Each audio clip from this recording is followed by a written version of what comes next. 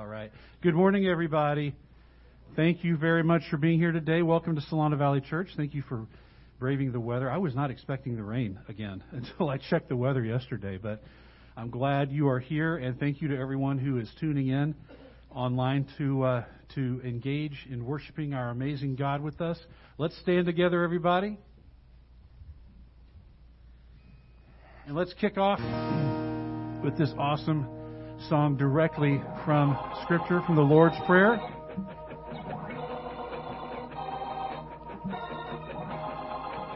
And here we go. Sing, Father. Father, let your kingdom come. Father, let your will be done.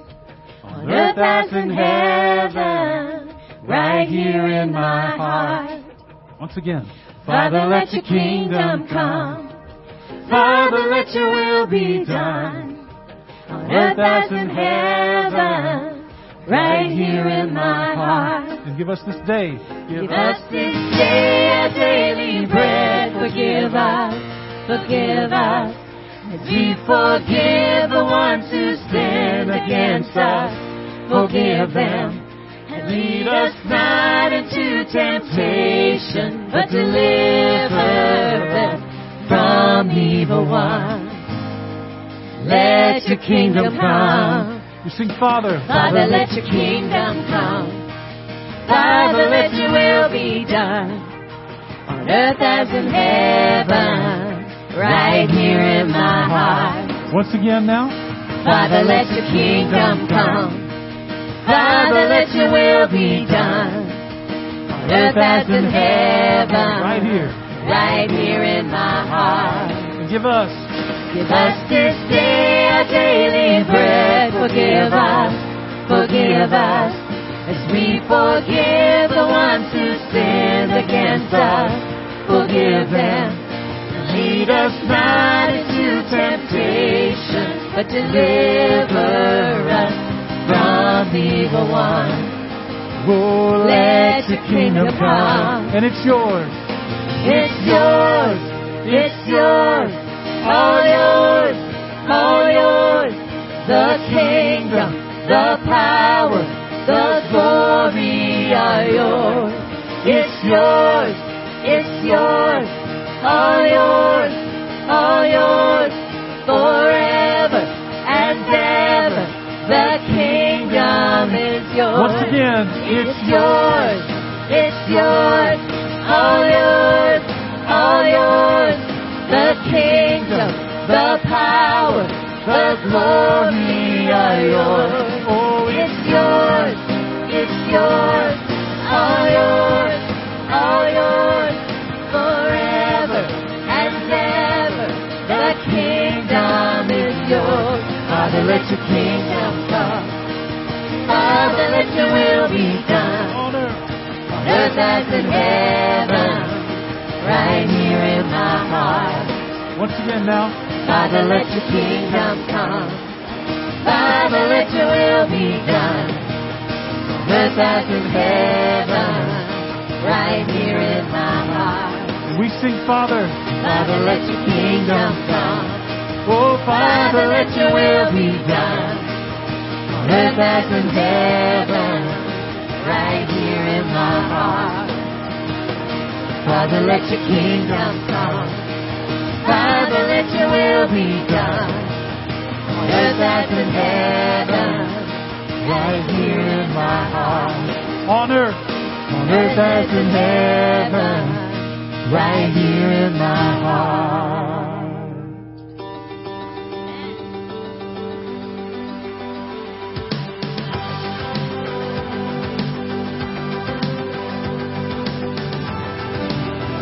We serve a faithful God who is the same yesterday, today, and forever. Let's celebrate His faithfulness right now. We've seen,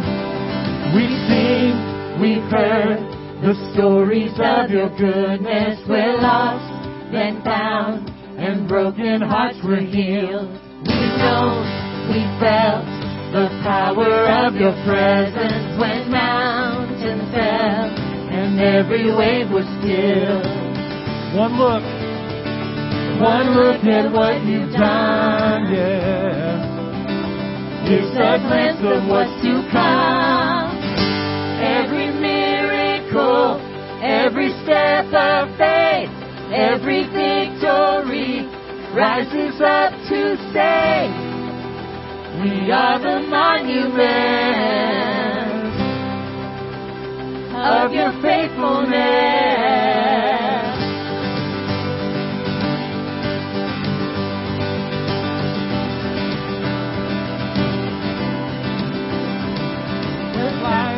What death could ever separate us? The blood you shed will always be enough. Yeah.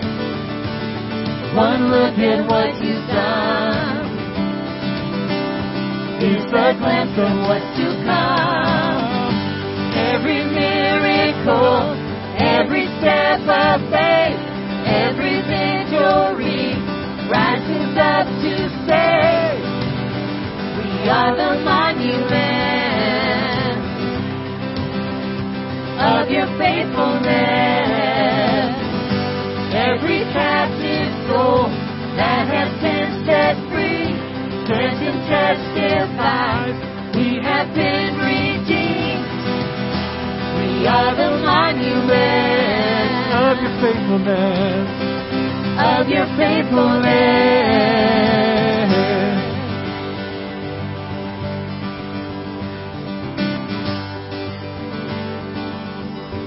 These monuments of what you've done, these monuments of your great love, every war that you have won is just a glimpse of what's to come. These monuments of what you've done, yeah, these monuments of your great love, every war that you have won is just a glimpse of what's to come. yeah. Lord, you are faithful. Lord, you are faithful. Every miracle, every step of faith, every victory rises up to say, we are the monument of your faithfulness. Every captive soul that has been set free stands and testifies, we have been redeemed. We are the monument of your faithfulness. Lord, you are faithful.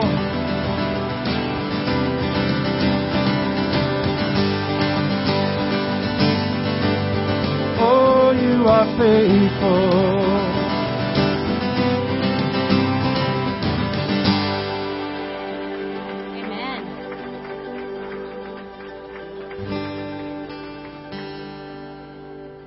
Well, one of the ways that God has shown his faithfulness to me is through my amazing wife, who is celebrating her birthday today. Yay, Carolyn! Woohoo! Happy birthday. And, so I praise God for her and for the family that we have. It's been wonderful. And I praise God also for the fact that in Deuteronomy 31, we are told to be strong and courageous, to not be afraid or terrified. For the Lord your God goes with you. He will never leave you nor forsake you. We are never alone. We are never, ever alone. God's presence and God's power are always near. And when we feel surrounded by life's messes, we are assured that the Lord, our God, is surrounding them He is surrounding those messes.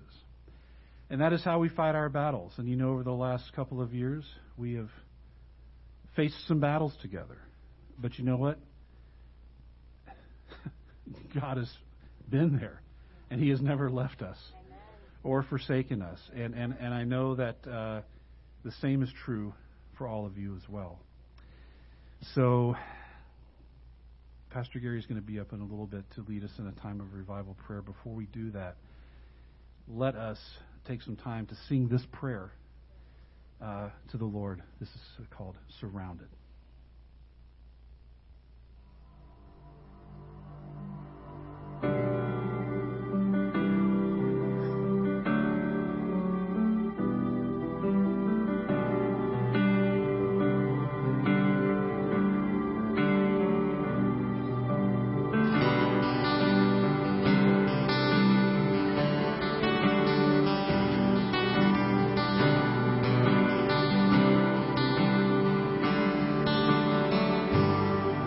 How I fight my battles.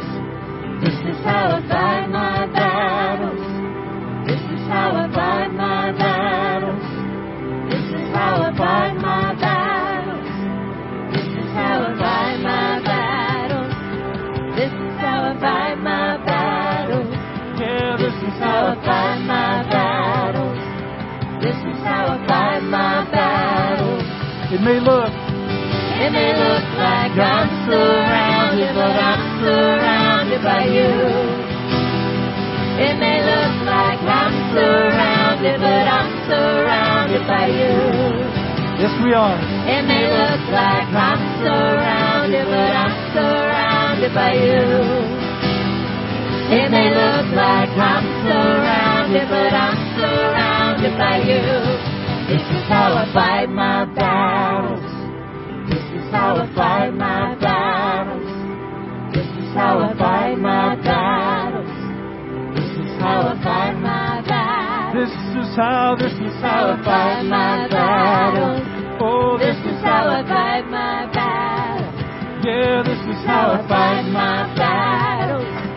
This is how I fight my battles. It may look like I'm surrounded, but I'm surrounded by you. It may look like I'm surrounded, but I'm surrounded by you. Yes, I am. It may look like I'm surrounded, but I'm surrounded by you. It may look like I'm surrounded, but I'm surrounded by you. This is how I fight my battle. This is how I fight my battle. This is how I fight my battle. This is how I fight my battle. And this is how I fight my battle. This is how I fight my battle. Yeah, this is how I fight my battle. This is how I fight my battle. It may look like I'm surrounded, but I'm surrounded by you. It may look like I'm surrounded, but I'm surrounded by you. It may look like I'm surrounded, but I'm surrounded by you. It may look like I'm surrounded, but I'm surrounded by you. Oh, this is how I fight my battles. This is how I fight my battles. This is how I fight my battles. This is how I fight my battles. Yeah, this is how I fight my battles. This is how I fight my battles. This is how I fight my battles. And this is how I fight my battles.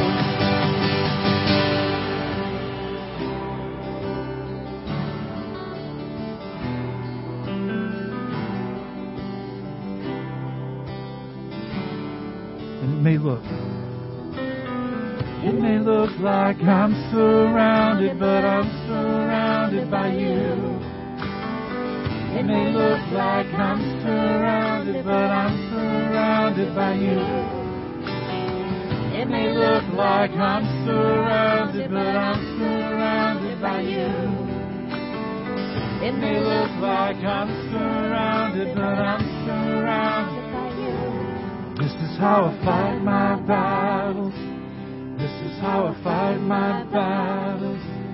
This is how I fight my battles. This is how I fight my battles. Once again, church. This is how I fight my battles. This is how I fight my battles. This is how I fight my battles. This is how I fight my battles. And Father, we thank you for the promise that you will never leave or forsake us. We thank you for your faithfulness and for your presence at all times. In Jesus' name, amen. You can have a seat, everybody. Amen. All right, guys. Thank you for leading us in worship today. And good morning. Good to see you guys. Really appreciate y'all being with us. If you're joining us through either YouTube or through Facebook, we're really glad you're with us as well. And if you have a Bible, I'd like to encourage you to open up to Luke chapter 10. If you've got it on your phone, you can do that. But to verse 38. And I want to just share with you a few verses I can. I don't know if any of y'all have a tendency at times to get caught up with busyness and hurry. I don't know if anybody here does that. I know that I do. I don't know if some of you do. I'm sure that maybe possibly there's one of us who doesn't. I don't know.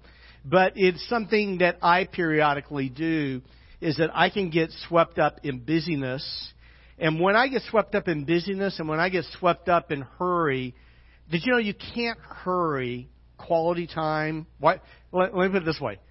If you're out on a date with your spouse, you cannot hurry quality time with your spouse in a date. You really can't, okay?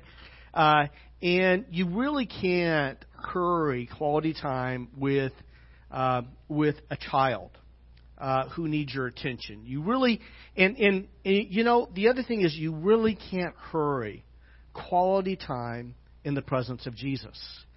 For me, the most important thing that I do every day is what I do when I spend time in the presence of Jesus. That more important than all the things that I'm, quote unquote, going to do for Jesus later in my day are not as important as what I do when I slow down. When I slow down. The Scripture says in Psalm 46, and I woke up the other night and I couldn't sleep, and I opened my Bible and I read through Psalm 46 again. It says this, and it never changes. He keeps saying the same thing. It keeps saying this: be still and know that I'm God. See, sometimes I bring my hurry, my busyness, and the anxiety that sometimes produces in me. I will sometimes bring it to bed with me. And it'll wake me up in the middle of the night. And so I have to wake up and I have to get up. I'm already awake. But I have to get up and I have to open my Bible and I have to remind myself, be still and know that I'm God. I will be exalted among the nations. I will be exalted in the earth.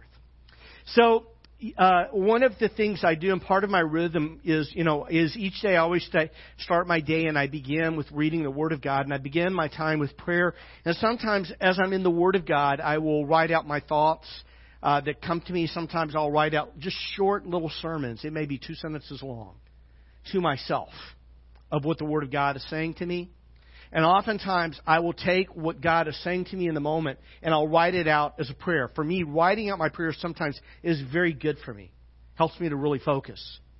And so, yesterday, I was reading, and I'm reading through the Old Testament, but I always spend time reading at least one chapter from the New Testament each day as well. And I was reading in Luke chapter 10 again, and I read these verses in Luke chapter 10, beginning in verse 38, and it says this. It says, as Jesus and his disciples were on their way, he came to a village where a woman named Martha opened her home to him. Martha. This is one of the sisters of Lazarus. She opened her home to Jesus. She had a sister called Mary, and who sat at the Lord's feet listening to what he said. Now, sitting at someone's feet, if I were to sit down at Matt's feet right now, that might look and sound awkward to you. And that's because we have a context of how we think about sitting at someone's feet. But it's the wrong context. See, in the first century, if you were sitting at someone's feet, typically you were sitting like around a table. For them, you reclined at a table. And you would put your feet, your legs out behind you. And so if a person is here and I'm here, I'm at their feet. And the person next to me is at my feet. And the person next to them is at their feet all the way around the table. And so when she's sitting at the feet of Jesus, this is a way of saying is that she was just sitting as close to Jesus as she could. Are you with me? Are you as close to Jesus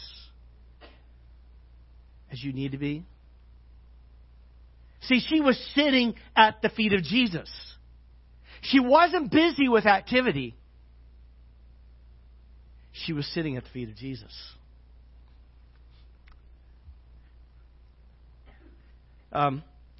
Verse 40. But Martha was distracted by all the preparations that had to be made. By the way, Luke is being sarcastic. That's a sarcastic statement. All the preparations that had to be made. I'll tell you why that's a sarcastic statement. She was busy, distracted by all the preparations that had to be made. We're getting ready for our daughter's marriage, her wedding. Do you know how many preparations are involved in that? Joy's like, you have no right to say anything about that. That's because I'm at the feet of Jesus. She's like, well, you need to get busy with a few preparations. My wife is awesome. She is doing so much. She really is. This morning I texted my daughter. I texted Faith, who's engaged. And I'm thinking to myself, she's engaged. And there's a lot that goes with that, just being involved in a relationship. And she's engaged. She's going to school full time in a nursing major. There's a lot in that. And she's planning a wedding, and there's a lot in that. And she's holding down 2 jobs. And I'm like, oh my goodness, I need to sit down and be still. I felt hurried for her just thinking about it. Martha was distracted by all the preparations that had to be made. She came to Jesus and she said, Lord, don't you care? Don't you care? See, Martha is so busy with her preparations, she has expectations for other people. This is what happens when we get caught up in busyness and hurry. We sometimes get frustrated, irritated with what other people are not doing, and we even get frustrated with God. Lord, do you not care that my sister has left me to do the work all by myself? She has an expectation for Mary. She has an expectation for Jesus. Tell her to help me. She's convinced she's right. Jesus is wrong. Mary's wrong. She's the only one who's got it all figured out here. And Jesus answered her, Martha, Martha. Now, when someone says your name twice, you really should probably listen to them. Martha, Martha, you are worried. You're worried. And upset about so many things. Let me ask you, are you worried and upset about so many things? Or there's just lots of things that are really bothering you? And Jesus says this, but few things are needed, or indeed only one. Mary has chosen what is better, and it will not be taken away from her. You know, nobody can take away our time with Jesus except you and me. The only person who will take away my time with Jesus is me. Maybe because there's a Martha in my life who's saying, and it's not my wife. My wife is she does a lot, but she is wonderful at being at the feet of Jesus. Every day at the feet of Jesus. And I try to make that my rhythm as well. As I was reading this and reflecting on it, I thought to myself, you know, it's better for me to sit at the feet of Jesus and listen to His teaching than to be busy with many preparations and distractions, whether it's getting ready for messages. I need to do that. Whether it's getting ready for meetings, I have to do that. Okay?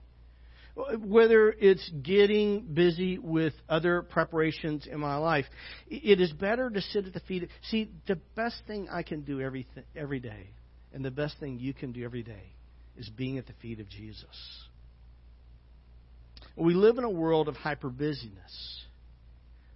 Make sure you spend time doing the most important thing.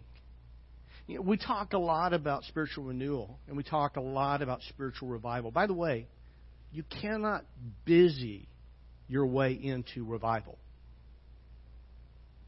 People will sometimes create, it's so interesting is it's not until we let go of what we can do that we can really begin to wait on God to do what only He can do. We don't busy our way or hurry our way into revival and spiritual renewal in our daily lives. That's what daily time with Jesus is. It's time for renewal, being made new.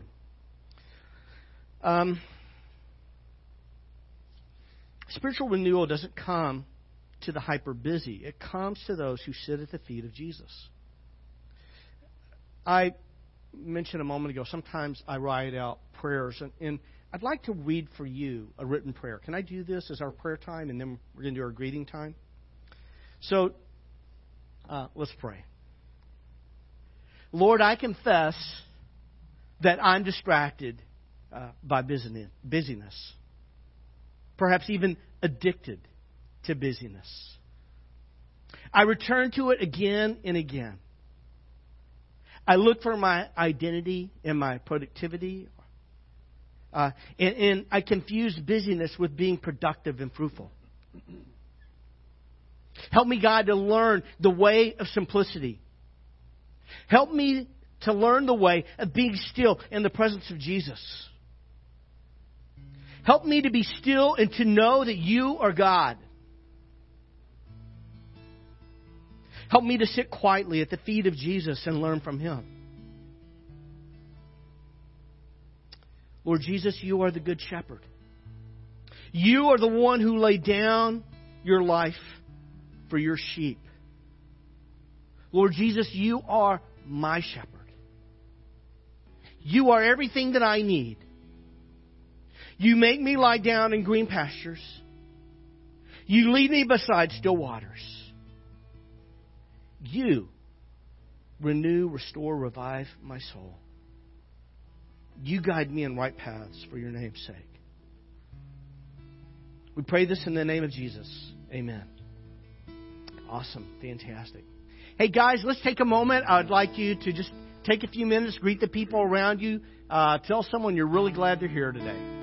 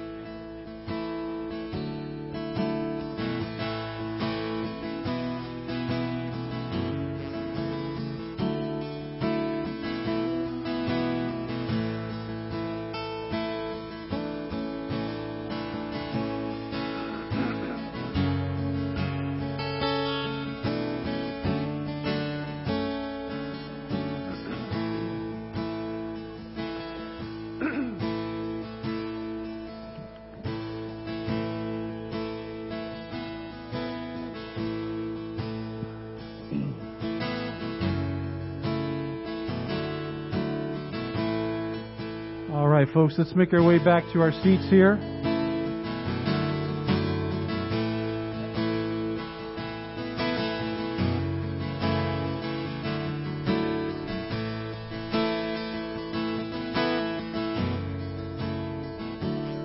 And you can remain standing. We've got a new song we'd like to introduce to you.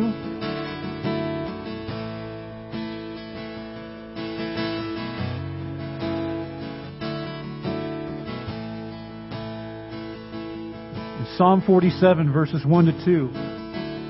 It says, "Clap your hands, all you nations. Shout to God with cries of joy. How awesome is the Lord Most High, the great King over all the earth." The Lord Most High, He is awesome beyond words, right? Awesome beyond words. But this did not keep David and the other psalm writers from trying to express their adoration of Him, and it shouldn't keep us from doing it either. This is a new one I think you will really like. It's called "This Is Our God."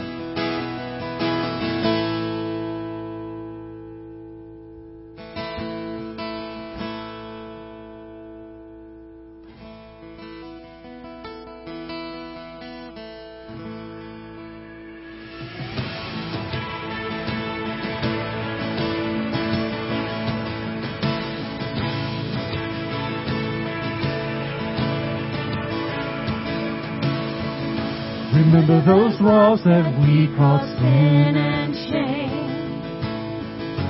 They were like prisons that we couldn't escape. But He came and He died and He rose. Those walls are rubble now. And remember those giants we called death and grave. They were like mountains that stood in our way. But He came and He died and He rose. Those giants are dead now. And this is our God. This is who He is. He loves us. This is our God. This is what He does. He saves us. He bore the cross, beat the grave.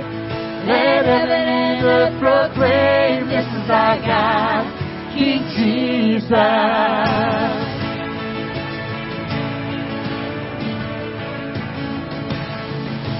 Remember the fear that took a breath away. Faith so weak that we could barely pray. But He heard every word, every whisper. Now those altars in the wilderness tell the stories of His faithfulness. Never once did He fail, and He never will.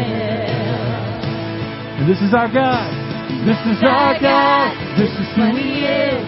He loves us. This is our God. This is what He does. He saves us. He bore the cross, beat the grave.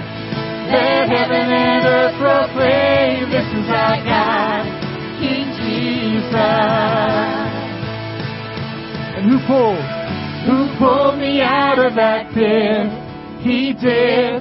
He did. Who paid for all of our sin? Nobody but Jesus. Who pulled me out of that pit? He did. He did. Who paid for all of our sins? Nobody but Jesus. Who rescued me from that grave? Yahweh, Yahweh. Who gets the glory and praise? Nobody but Jesus. Who rescued me from that grave? Yahweh, Yahweh. Who gets the glory and praise? Nobody but Him. This is our God. This is who He is. He loves us. This is our God. This is what He does. He saves us. For the cross, beat the grave. Let heaven and earth proclaim, this is our God, King Jesus. And He bore the cross, beat the grave. Let heaven and earth proclaim, this is our God, King Jesus.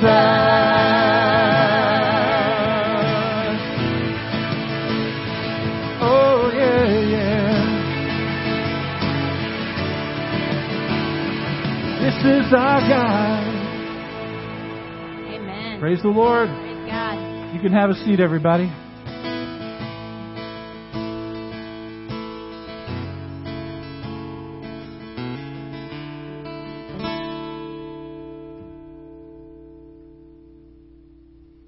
All right, awesome. That was fantastic. Hey, very, very quickly, before I launch into today's message, so we got that? Yeah, that's great. So up here on the screen, we've got a picture of our invite cards for our Easter services coming up. And one of the things I've been encouraging you to do is just be praying about who is it, how God wants you to invite the person that God wants you to invite. So I want to encourage you to be praying about that, praying for that person, praying for how God wants you to do it and for that opportunity. And before you leave today, I'd like to encourage you to pick up at least one card to invite a friend. And if you want to invite more than one person, please feel free to take more. The only thing I'll ask you to do is don't pick up 10 unless you know 10 people by name you're going to invite, okay? If you know 10 people by name you're going to invite, then pick up 10. And just make sure you invite all 10, all right?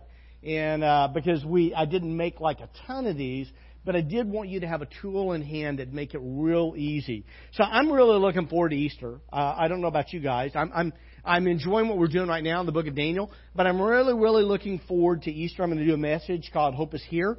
And I got this message from Steve. Steve thought of the title. I thought of the message, but I'm really looking forward to it. I was looking at the text again the other day. I was looking at some stuff that I was reading from J.R.R. Tolkien, which Tolkien's one of my favorite authors. The one who wrote The Lord of the Rings, The Hobbit, all that kind of good stuff. Some of you may not know this. He was a believer, follower of Jesus. He and C.S. Lewis were close friends. Both of them followed Jesus, but just kind of working on that. So I'm really looking forward to this. I'm really looking forward to the series after Easter. I'm looking forward to a lot. Okay, I am. But I'm looking forward to, we're going to do a series on the book of Acts called Power, the differences the Spirit makes, or whatever, something like that. I can't remember what it is. But I'm looking forward to that as well. But want to encourage you to be praying about that friend that God wants you to invite. So yeah. So I'm curious, real quick, some of you may be embarrassed to do this, but I'm going to ask you to do it anyway. Because there's nothing to be embarrassed about. But if you were born between 1946 and 1964, would you mind raising your hand? All right. Awesome. Fantastic. You guys are baby boomers. Most of you probably know that. Have you ever heard baby boomers called the me generation? No? Okay, there's a reason why we're called the me generation. It's because we are the me generation. Okay? And I can explain to you why that's true. Okay? But a while back, there were a couple of articles that were written. One was in Time Magazine, one was in The Atlantic about millennials. Anybody familiar with millennials? Anybody know when millennials were born? Basically, 81 through 96.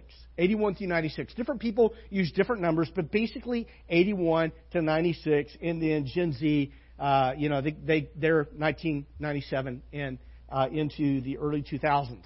So I looked this up. I was just kind of curious. I looked this up, and I looked up. There was an article in Time Magazine about millennials, and they called it the me generation. Isn't that terrible? Okay.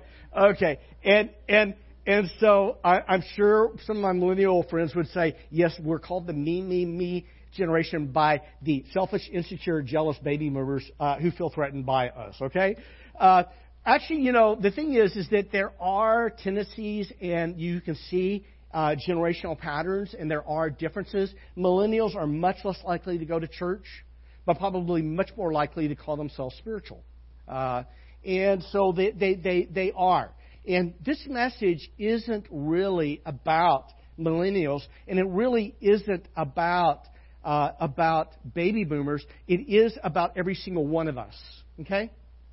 Because, and I like what this one guy said in an article from The Atlantic. He said this. He said, every generation is the me generation. Okay? Every generation. Because every single individual at times is all about me, myself, and I. You know, it's so interesting. You see it in worship wars. Anybody remember the worship wars back in the 80s about should we use more traditional music or more contemporary music? It is me, me, me, me. I want my kind of music. It's not even about worship. It's no longer even about worship. It's about me, me, me, what I want. I want. The poster child of the me, me, me generation is a guy by the name of Nebuchadnezzar. We've been talking about him over the last few weeks.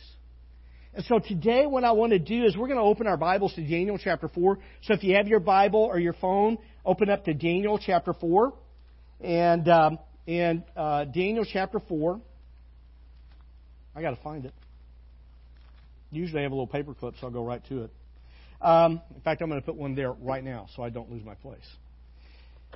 Daniel chapter 4. Daniel chapter 4. And we've been doing this series on the book of Daniel called Thriving in Babylon. The people of Judah had been carried away into captivity in 605 BC by Nebuchadnezzar.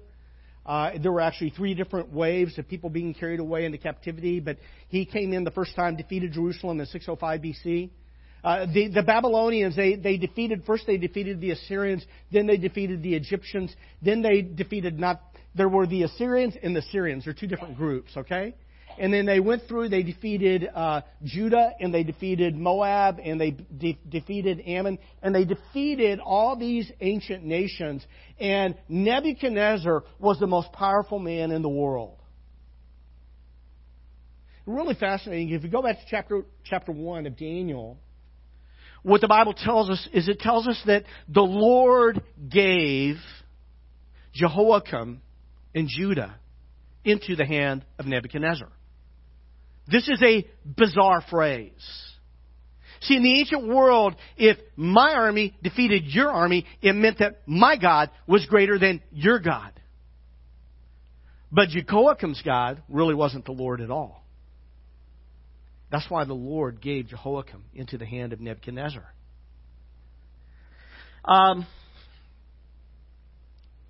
Daniel chapter 4. Today what I want us to talk about is I want us to talk about the insanity. Can you say insanity? The insanity of pride. See, pride is not just something that someone else deals with. Pride is not just something that Nebuchadnezzar dealt with. Pride is something every single one of us can deal with. When we're more absorbed with me, myself, and I, than we are concerned about other people, that there is pride and selfishness in our hearts and our lives. By the way, and the more pride and selfishness there is in our lives, the more we crowd out Jesus. You know, it's impossible to be proud and worship God at the same time. Did you know that? It is. Today we're going to talk about the insanity of pride. And so I want to begin just by reading the text of Scripture to you. Because, see, what I say matters little unless what I say is consistent with Scripture. And the most important thing you need to hear today is the Word of God. Because God's Word is true. It is our first and final word on all matters of life and faith. And what God's Word says to us, Daniel chapter 4, verse 1. King Nebuchadnezzar, by the way, Nebuchadnezzar is writing this text.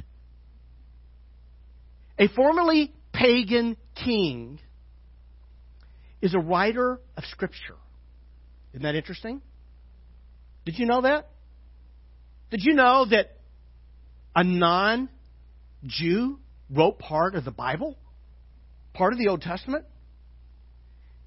And Daniel, the Holy Spirit, led him to include this in the Scriptures. King Nebuchadnezzar, to the nations, peoples of every language who live on all the earth, may you prosper greatly. By the way, this address by Nebuchadnezzar is very similar to how we see Peter address people. I can't remember if it's 1 Peter, 2 Peter, or maybe both. But it's very interesting. It's a style of address that's mimicked later.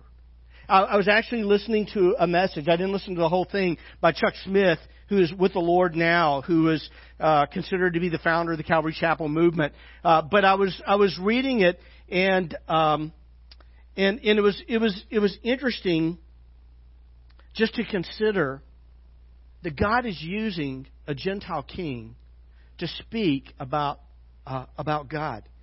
So Nebuchadnezzar says, he says, to the nations, peoples of every language who live in all the earth, may you prosper greatly. It is my pleasure to tell you about the miraculous signs and wonders that the Most High God has performed for me. Does this sound like a pagan? No, I don't think at this point that Nebuchadnezzar is a pagan anymore. He said, it is my pleasure to tell you about the miraculous signs and wonders that the Most High has performed for me. How great are His signs, how mighty His wonders. His kingdom is an eternal kingdom. His dominion endures from generation to generation. In Daniel chapter 2, Nebuchadnezzar has this dream. He has this dream. And in this dream, he sees a large statue. And in this statue, on the statue, the head is of gold, the chest is of silver, the belly is of brass, the legs, the belly, the legs are of brass or of bronze, and then the legs and are of iron, and the feet are of iron and stone. And God tells through Daniel, the meaning of this dream is that it represents 4 different kingdoms. And in his dream, he sees a stone not cut with human hands. And this stone hits that image, and it crushes the feet of the image, and it destroys the image entirely, pulverizes it, and it's blown away by the wind. And then the stone blows into a great mountain. And Daniel interprets this as he says, you, O king, are the head of gold, but after you, another kingdom is coming of silver, then another kingdom of bronze, then another kingdom of iron, then iron and partly of clay. But then the Lord God is going to set up His kingdom, and it will never pass away. Now, Nebuchadnezzar wanted his kingdom to last forever. I don't want to get off it. I'm going to nerd out here. I apologize. Just understand this. Nebuchadnezzar was a pagan king. There was no room in his thinking for a God of Judah to rule forever. But now he's saying how great this God of Judah, how great are His signs, how mighty His wonders. His kingdom is an eternal kingdom. He says in these words the exact thing that Daniel said in chapter 2. See that remember the stone that comes a mountain, that it's the kingdom that will never fade away. And he says here, His kingdom is an eternal kingdom. His dominion endures from generation to generation. Let's get in the story. I, Nebuchadnezzar, was at home in my palace, contented and prosperous. I had a dream that made me afraid. Another dream. As I was lying in bed, the images and visions that passed through my mind terrified me. So I commanded that all the wise men of Babylon be brought before me to interpret the dream for me. When the magicians, enchanters, astrologers, diviners came, I told them the dream, but they could not interpret it for me. Finally, Daniel came into my presence, and I told him the dream. He is called Belteshazzar, according to the name of my God. The spirit of the holy gods is in him. Verse 9.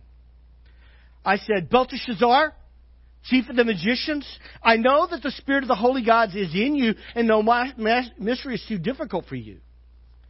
Here's my dream, interpret it for me. These are the visions I saw while lying in bed. I looked, and there before me stood a tree in the middle of the land. Its height was enormous. You see this tree? Anybody ever see a big tree before? Ever go to the redwoods? See one of those trees that's over 300 feet tall? This tree is enormous, according to Nebuchadnezzar. The tree grew large and strong. By the way, you don't have trees. Well, that's not true. You have palms in close to where Babylon was that reach a height of like 90 feet. But he sees this enormous tree. The tree grew large and strong. Its top touched the sky. It was visible to the ends of the earth. This is an enormous tree. You can see it to the ends of the earth. Its leaves were beautiful. Its fruit abundant. And on it was food for all. This tree fed everything, everyone. Under it, the wild animals found shelter, and the birds lived in its branches. From it, every creature was fed. Okay? It's a dream. It's kind of strange. So far, so good. Or so good, whatever. So good so far, whatever. In the visions I, Nebuchadnezzar, saw while lying in bed, I looked, and there before me was a holy one, a messenger, coming down from heaven. He called in a loud voice, "Cut down the tree and trim off its branches. Strip off its strip off its leaves and scatter its fruit. Let the animals flee from under it and the birds from its branches. But let the stump and its roots, bound with iron and bronze, remain in the ground, in the grass of the field.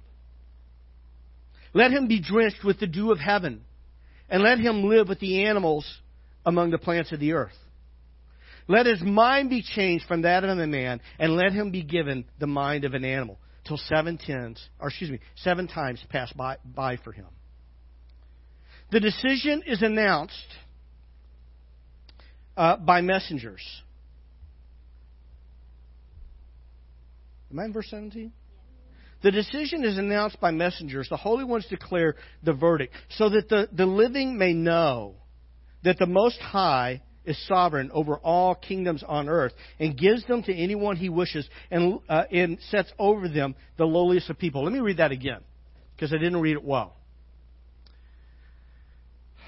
This is an important verse. Okay? The decision is announced by messengers. The holy ones declare the verdict, so that the living, you know who the living are? It's all people. You, me.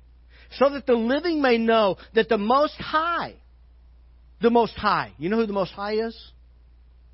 It's the Lord God Almighty. So that you may know that the Most High is sovereign. That means to be outrageously, awesomely in charge. So that they may know that the Most High is sovereign, awesomely, outrageously in charge over all kingdoms on earth. See, God is not just having authority in heaven, but authority on earth. And He gives these kingdoms to anyone He wishes, and sets over them the lowliest of people. See, God can put anybody He wants in any place of authority He wants. That's important to remember. This is the dream that I, King Nebuchadnezzar, had. Now, Belteshazzar, tell me what it means. For none of the wise men in my kingdom can interpret it for me. But you can, because the Spirit of the Holy Gods is in you. Then Daniel, also called Belteshazzar, was greatly perplexed for a time, and his thoughts terrified him. This is really interesting. I think Daniel had a real compassion for Nebuchadnezzar. You have a friend who doesn't know Jesus you have compassion for? I think Daniel, I think that Nebuchadnezzar was the person that Daniel wanted to invite to Easter Sunday. That's what I think. Daniel was terrified on Nebuchadnezzar's behalf. On verse 19. Okay. I'm so grateful for the slides. It helps me know where I'm at. Thanks, Kathy. Then Daniel, also called Belteshazzar, was greatly perplexed for a time. His thoughts terrified him. So the king said, "Belteshazzar, do not let the dream or its meaning alarm you." Meaning, I'm not going to kill you if you tell me the truth. Okay? Belshazzar answered, "My lord, if only the dream applied to your enemies and its meaning to your adversaries. The tree you saw, which grew large and strong, with its top touching the sky, visible to the whole earth, with beautiful leaves and abundant fruit, providing food for all, giving shelter to the wild animals, and in having nesting places in its branches for the birds. You, your majesty, you are the tree. You have become great and strong.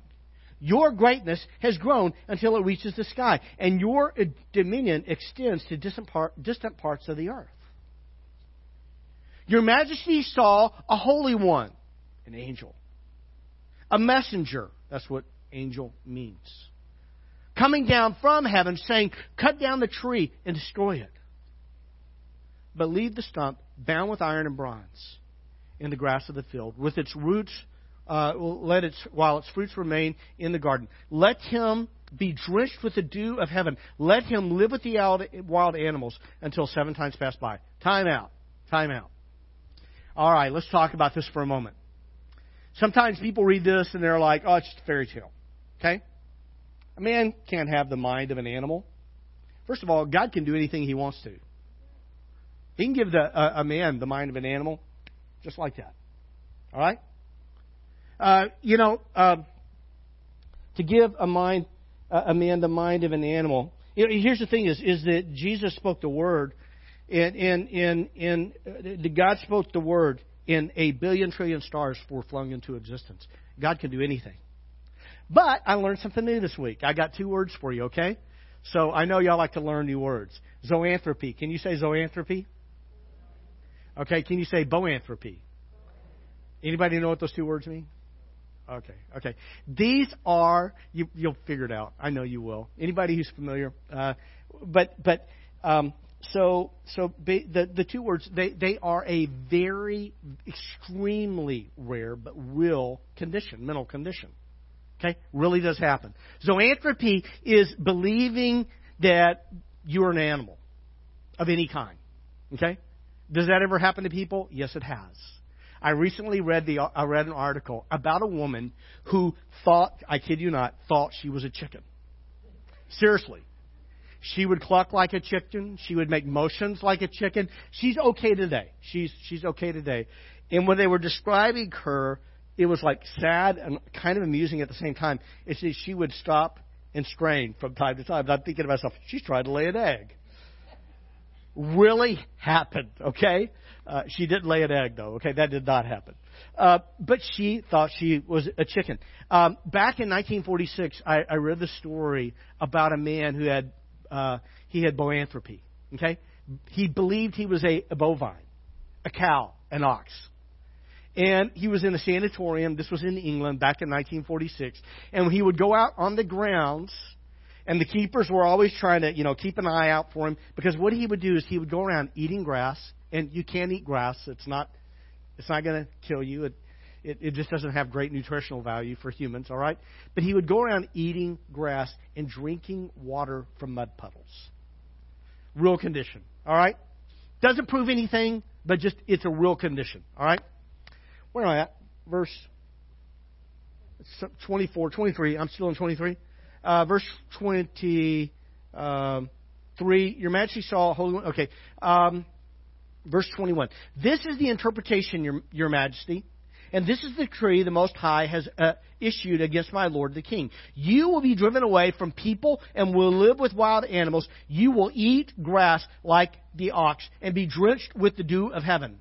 7 times will pass by for you until you acknowledge that the Most High is sovereign over all kingdoms on earth and gives them to anyone He wishes. Let me read that again.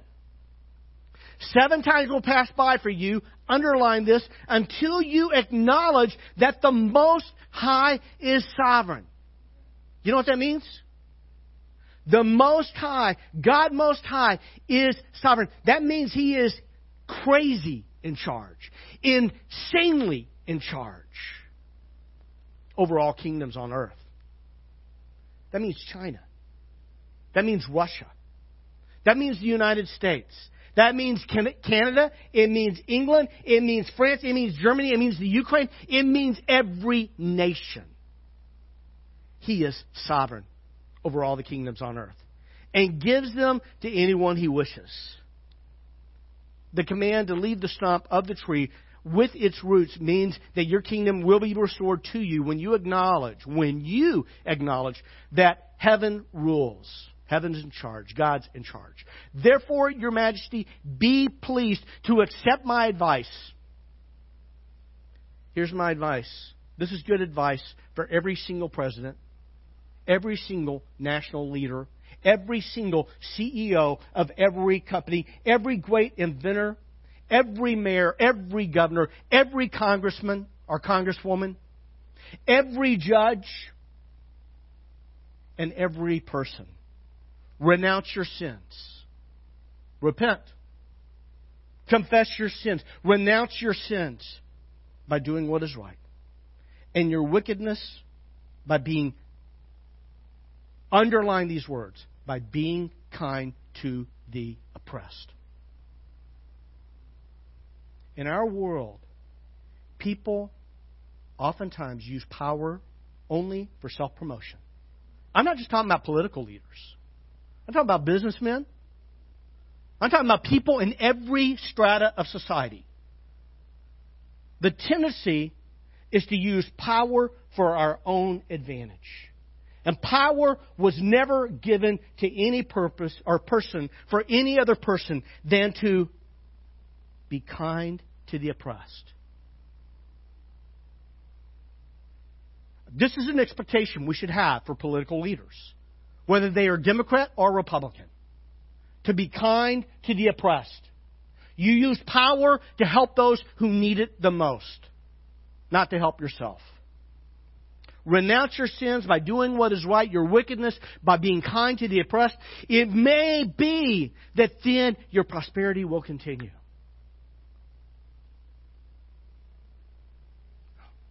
All this happened to King Nebuchadnezzar. 12 months later, the king was walking on the roof of the royal palace at Babylon. He said, "Is this not the great Babylon circle the word I have built as the royal residence?" You remember the hanging gardens of Babylon, one of the 7 wonders of the ancient world? That's Nebuchadnezzar, okay?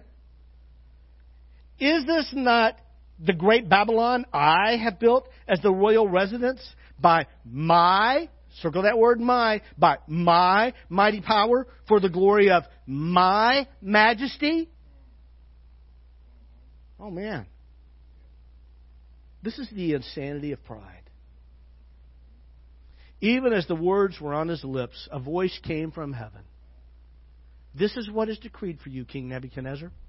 Your royal authority has been taken from you. You will be driven away from people and will live with the wild animals, and you will eat grass like the ox. 7 times will pass by for you until you acknowledge that you see this? The Most High is sovereign." What does sovereign mean? Crazy in charge. Insanely in charge. Outrageously, awesomely in charge over all kingdoms on earth. And gives them to anyone He wishes. God does that. Nobody has anything that they can claim for themselves and brag about it. He's the one who puts those people in charge. Immediately, what had been said about Nebuchadnezzar was fulfilled. He was driven away from people and ate grass like the ox. His body was drenched with the dew of heaven until his hair grew like the feathers of an eagle and his nails like the claws of a bird. At the end of that time, Nebuchadnezzar writes, he says, "At the end of that time, I, Nebuchadnezzar, raised my eyes towards heaven." He's looking at God. Folks, when you're in trouble, good place to look is looking at God. I, Nebuchadnezzar, raised my eyes toward heaven, and my sanity was restored. Then I praised the Most High. I honored and glorified Him who lives forever. His dominion is an eternal dominion. His kingdom endures from generation to generation. All the peoples of the earth are regarded as nothing. He does as He pleases with the powers of heaven and the peoples of the earth. No one can hold back his hand or say to Him, "What have you done?" At the same time that my sanity was restored, my honor and splendor were returned to me for the glory of my kingdom.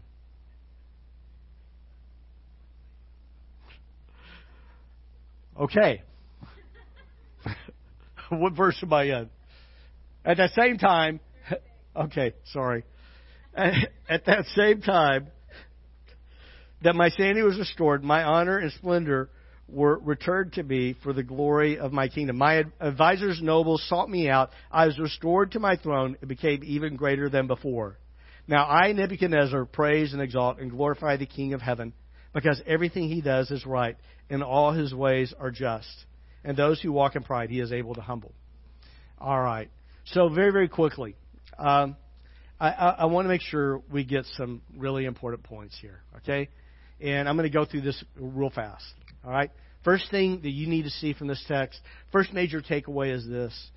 First life principle I want you to see in this is that the Most High, that's the Lord God, the Most High is awesomely in charge. Have I said this enough today? Okay? He is awesomely in charge. Write that down. The Most High is awesomely in charge of the nations of the earth, and He sets over them. God sets over them. See, this is what God does. He sets over them whomever He wishes. He sets over them whomever He wishes. God does that. This is repeated 3 different times in Daniel chapter 4. In verse 17, the Bible says, the Most High is sovereign over all kingdoms on earth and gives them to anyone He wishes and sets over them the lowliest of people.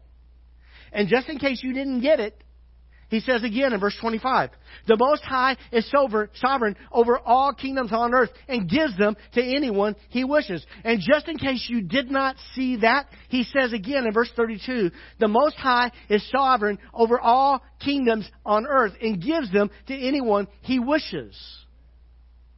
The Most High is crazy, insanely, awesomely, wonderfully in charge of the nations of the earth. And He sets over them anyone He wishes. Number 2, the Most High gives the proud.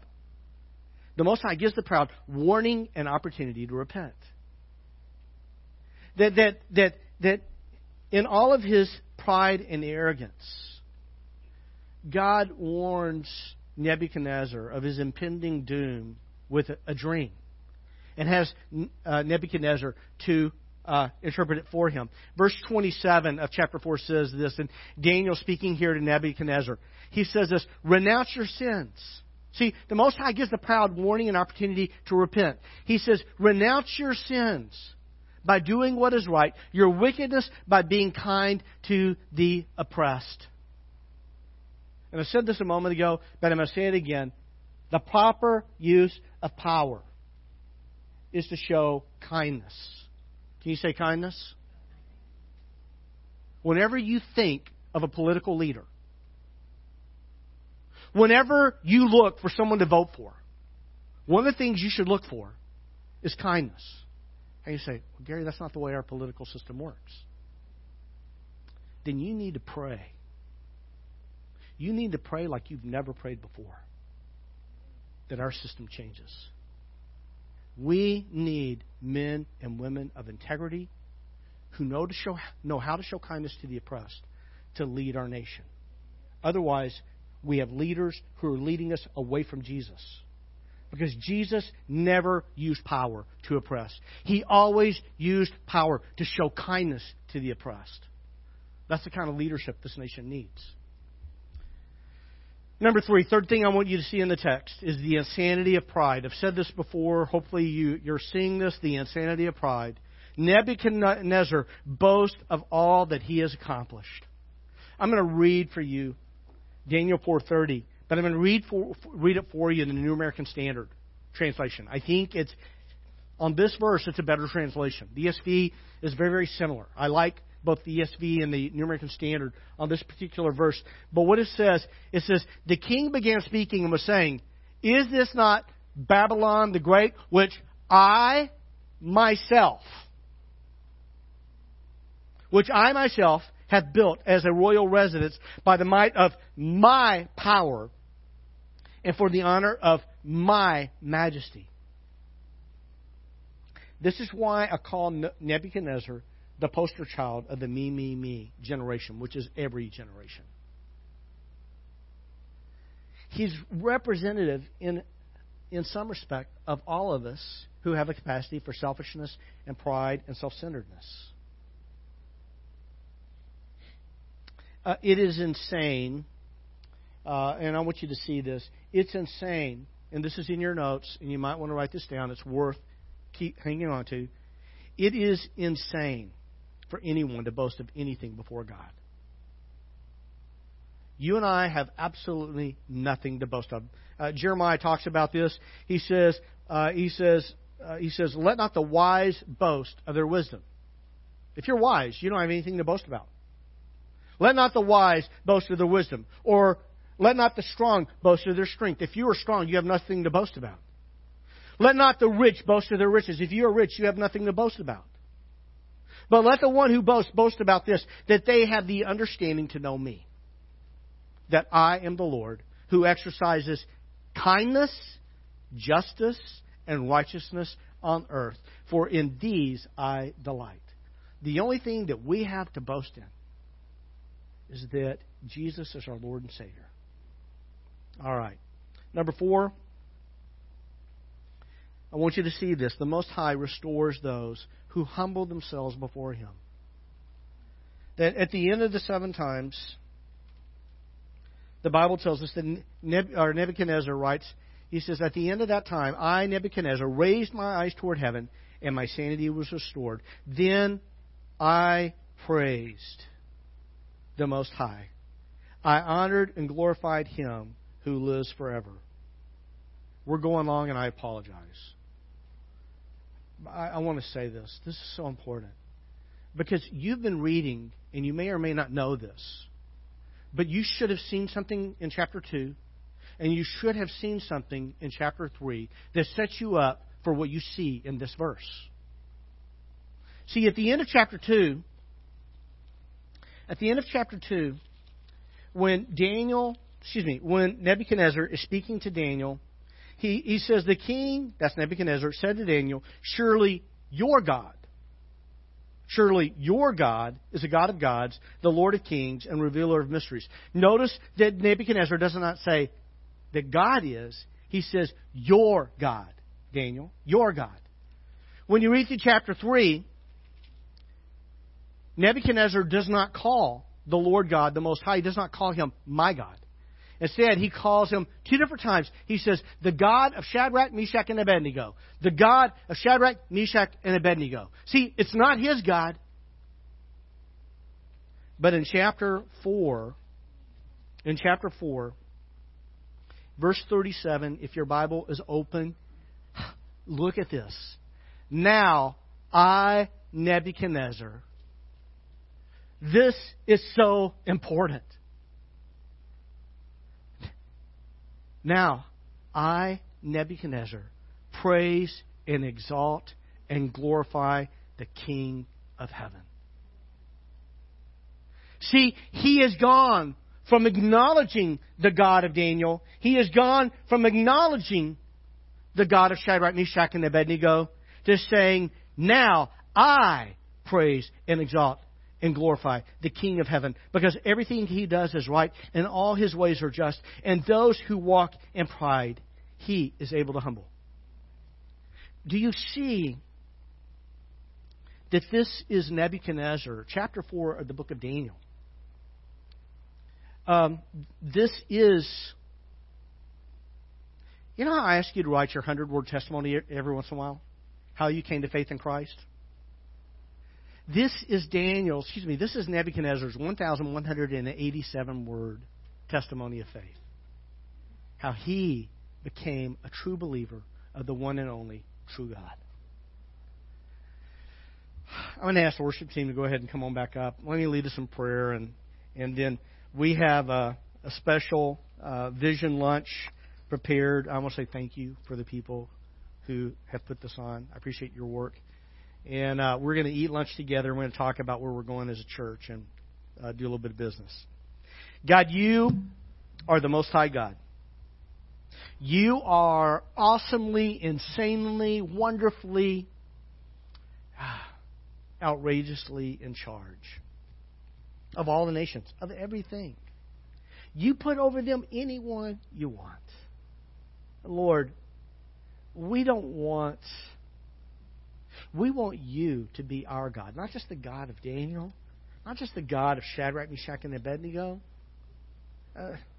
not just the God of Nebuchadnezzar, but our God. And we want to worship you the same way we see Nebuchadnezzar here worshiping you, the one and only true God. We pray this in Jesus' name and for your glory. Amen. Amen. Thank you, Gary.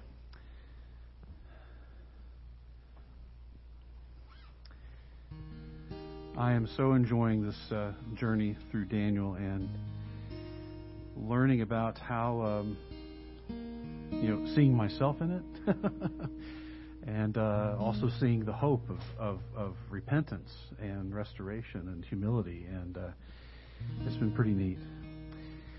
As Gary said, so a couple things I want to mention before our closing song here. As Gary said, we are having our annual business meeting shortly after the service with a special lunch provided. So please stick around for that. And then also Easter weekend is coming up pretty soon here. It's kind of it's amazing. Even though we've been planning for it, it's like, oh my gosh, time is flying. So a Good Friday service is at 6 p.m. and Easter Sunday is at 10 a.m. And as Gary mentioned earlier, I encourage you to take a couple of invite cards and give those out to people that you would like to invite for that weekend. So be sure to pick those up. And then finally, we want to worship God with our giving. And I want to just quickly express my gratitude to all of you who faithfully give to the mission of our church, the mission of inviting people to follow Jesus, the mission of making disciples. Thank you so much for doing that. You can give by tapping the Give button on our app, and you can also go to our website, SolanoValley.org/giving, to do that. So thank you for giving. Let's stand together and let's do one final song together one more time from the Lord's Prayer. And then we're going to share a meal together.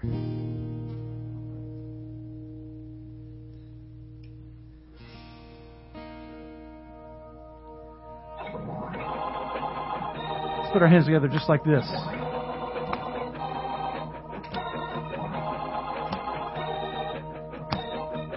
All right, let's sing. Father, let your kingdom come. Father, let your will be done. On earth as in heaven, right here in my heart. Father, let your kingdom come. Father, let your will be done. On earth as in heaven, right here in my heart. And give us this day.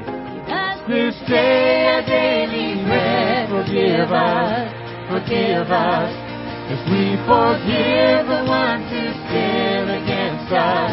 Forgive them, and lead us not into temptation, but deliver us from the evil one. Let your kingdom come. Father, let your kingdom come. Father, let your will be done, on earth as in heaven. Right here in my heart. Father, let your kingdom come. Father, let your will be done, on earth as in heaven. Right here in my heart. Give us this day. Give us this day our daily bread. Forgive us. We forgive the ones who sin against us. Forgive them, and lead us not into temptation, but deliver us from the evil one. Oh, let the kingdom come, and it's yours. It's yours. It's yours. All yours. All yours. The kingdom, the power, the glory.